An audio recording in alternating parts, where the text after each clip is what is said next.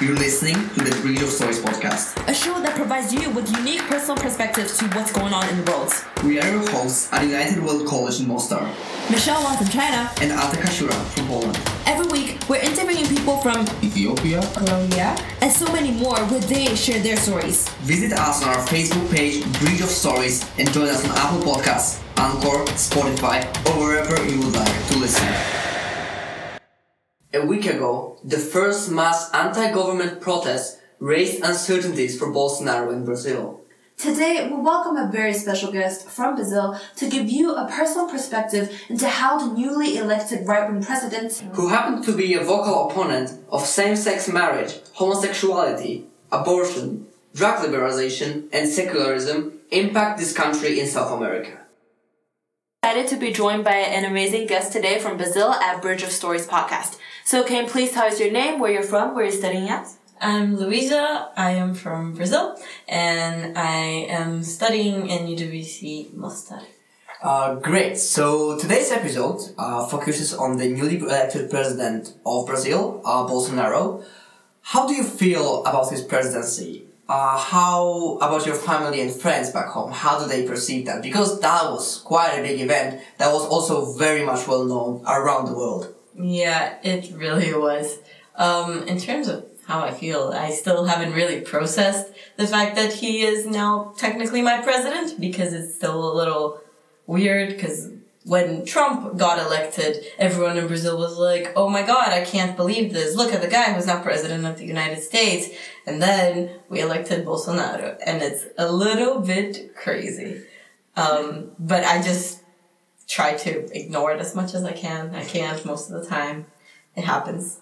It was really funny in terms of my family, because my dad is really, really hardcore far left, and he's really, really against Bolsonaro, and he just could not deal with it at all, and he went to a bunch of protests against Bolsonaro, took me to a bunch of them as well.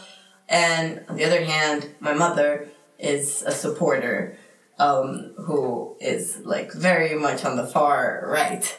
And yeah, it was very funny to be trapped in between the two of those. They don't live together anymore, but it was funny to be trapped in between the two of those and see how that played into my family dynamics as well. Overall, though, I remember in my home, it was very weird because I have younger siblings, and when Bolsonaro was elected, it was the first time that I heard them talking about politics. And the day after the elections, they called me and they were like, did you see what happened? This is so weird. And it was really weird for me to see my younger siblings were also worried about this. That's how big it was for us. So did it come as a shock to the Brazilians, or do you think it was anticipated by some people? Well, it was anticipated in a way, but I think no one really gave the claim that much account. It was a bit of, here's this guy, we know that he has a massive support, but I still haven't processed that 50% of my country voted for him, because in my head that just still seems like super weird. And yes, technically, theoretically speaking, we all acknowledge, yes, there is a chance he might win, but until the last minute, the people who were against him were fighting and campaigning for him not to get elected. So it did come as a shock a little. You mentioned how your father took you to a lot of protests. What were the protests like? Are there any stories that you can share with us on that? The protests that we went to, the thing is, with Brazil, we've had a lot of political trouble in the past 8 years or something. And the protest we went to, I remember this one that I went to with my father was the teachers of our state were in a strike, and my father is a professor. So we went to this protest, and I just remember that everything kind of blends in together. So we were protesting for the teachers, but also against our current president at the time, and against the general figure of Bolsonaro. And it was just a mishmash of everything. It was also great because my father took me and my siblings, and he asked us, hey, do you guys want to come to the protest with us? And it felt really, really nice to be with my family there, which is weird considering that felt so nice in that nucleus, but still outside of that 50% of the country. voted against it. Well, yeah, so people are protesting, and Bolsonaro is very, very well known for proposing very radical policies. Was your family somehow affected by any of those? Well, there's one that's very famous within Brazil that everyone is kind of aware of, which is a policy that was proposed by the previous government, but that Bolsonaro is really pushing forward for, which is one about it's a reform in our retirement plans, because in Brazil we have public retirement. Everyone has a right to retirement money when they do. And now what this government is pushing for is for extending the amount of time that you have to work for, which becomes really interesting because it impacted my family a lot because what happens is my father works for a university in Brazil, and because he does so, he is just under the age cut where he will be subject to this new retirement plan. So he will have to work until he's more than 70. And that is really something that it kind of happens to some professors now, and we really don't want that. So my parents had to start new businesses. After that, they tried to start an assisting job and bought a farm with my uncle as well to try to make some extra money to retire early. But then after they really saw what the plan was, that was when my family decided to move out of the country, which is what we are doing after I finish at UWC. So because of that policy and all of the other policies that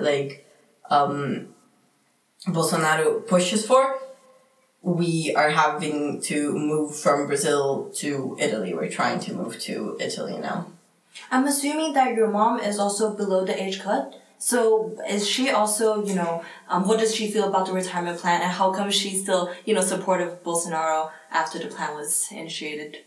Honestly, I don't really know. It's a question I asked her as well. I'm not as close to my mother as I am to my father, because I lived with my father before I came to UWC. And whenever I ask her about it, because Bolsonaro is also known for other controversies, right, that concern Brazilian masses. And my mother is a woman who is a doctor, and she had to go to college for it and really push for women's rights. And she always told me that she was a feminist, and that shows that I should be one as well. But then when it came to Bolsonaro making incredibly misogynist claims, and also just being terribly sexist, whenever I asked her about it, but what do you think about this? She would say, it doesn't matter. All that matters is that we're taking the current party out of power, and that he says this and he says that and he says we'll be safer. And she never really gave me an answer for any of it. How come the Brazilian population feels so strongly about the opposition party? The thing is, the opposition party had been ruling Brazil for 12 years. Before that, it was 2 presidents with 2 terms each. And I guess after they came into power, our justice got, our judicial system got much more accurate. And a lot of big scandals broke out while they were in power and everything. And this is where we get a bit into personal opinion, but also there's the fact that the opposition party, it's led by people of the working class. Whereas the party that is currently ruling, and the party that was the opposition to the opposition party, is right upper middle class. So those people are more easily targeted. But it's also the fact that the party that was in power before, they had goals and promises that really concerned the working class. And as time went by, they had to diverge from those goals more and more to satisfy the most people in the Senate and pass their policies as much as they could. And that just angered a lot of people, that they deviated so much from the promise. It made people lose hope in them, which is how Bolsonaro, it's part of Bolsonaro's strategy to gain as much credibility as he did. The fact that he could come up and claim, these people haven't been following their word, I won't do that to you. So, coming back to Bolsonaro, we learned that he was even accused of rape at some point. And we're wondering, what was the reaction of the Brazilian population to such news? Well, yeah. For the people that were against him, I guess it became even more something that I remember from the period before our election period was I remember seeing this on social media. It was in a comment box on Facebook, and there were a bunch of women together that had different political opinions. Some went to the very far left, some went to the very far right, some were right in the center, and still they were like, yeah, I'm not voting for Bolsonaro. So the people who were against him became even more. If people who had the slightest inclination to not like him disliked him more, but the people who did support him didn't really change their minds, which is kind of the case of my mother, for example. She didn't change her mind when the accusations of rape came up.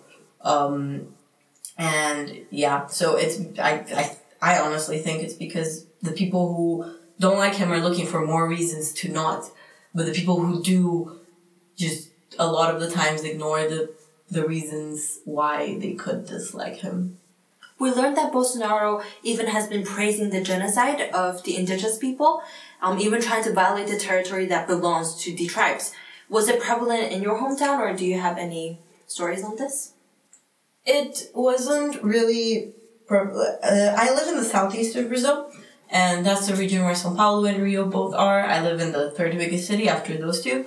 And down in the southeast, most of the indigenous populations have been kicked out because that was where the colonizers first arrived, and that was where our biggest cities were. The most interesting thing that I can think of in terms of his positions towards indigenous people is something I was looking up a few days ago about Venezuela, actually, because I know you guys have an episode about Venezuela, that the Brazilian army and the International Affairs Office said very strongly, we will not allow war to break because of the Amazon. We don't want to damage the Amazon in any way. We can't have a war in the Amazon, which is where Brazil borders Venezuela. But then Bolsonaro just made a claim, I think it was 5 days ago or something, saying that he hopes to explore the Amazon with the United States and with the United States support, and he doesn't care about the indigenous people there. He thinks that the problem of the Amazon is the indigenous people there. And it's just it's very hard. I think that since Bolsonaro got elected, there's also been a lot more attention paid to the indigenous people of Brazil, because they're suddenly in the spotlight when he not only supports the genocide of indigenous people, but he perpetrates that genocide, trying to pass laws that will allow for them to have less rights. And since then, I see a lot of shocking things on social media and on news feeds, pictures especially, that are just very heartfelt in terms of what he's doing to indigenous people in Brazil. Yeah, I mean, for us, it was also a huge shock when... It was actually yesterday when we learned about that, and it was, a shocking news. So I think from what you're saying, we can directly see how much separated the population of Brazil is among the supporters and the opposition of Bolsonaro. And you're currently attending an international school, International World College in Mostar, where you're studying people from completely different backgrounds that have very much different perspectives on the world. Do you think that people who are conflicted, especially on the political sphere, can actually find a common ground? And in the case of Brazil, do you think there's a hope for a bright future in this context? I definitely think that people who are conflicted can and should find a common ground. That's what politics is, right? Is to look for the common good for everyone. And it's interesting to see the trend both here and in Brazil that people from opposite sides just won't talk to each other, won't have clear discussions at times. And in terms of Brazil, it does scare me. because we are unsure as to what the future will look like, what our next elections will look like, what if they will look like anything at all.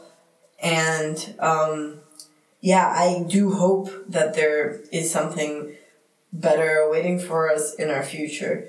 But with the climate of violence that is instigated by Bolsonaro's sheer image and his statements that are against minorities, that are inciting of violence, it honestly scares me. I do hope, though, that something better comes soon. Thank you very much, Louisa. It was great having you at the Bridge of Stories podcast. It's been a pleasure. My pleasure. Thank you, Louisa. Thanks for listening to the Bridge of Stories podcast. Don't forget to join us next Saturday afternoon for the next episode. We'll catch you there.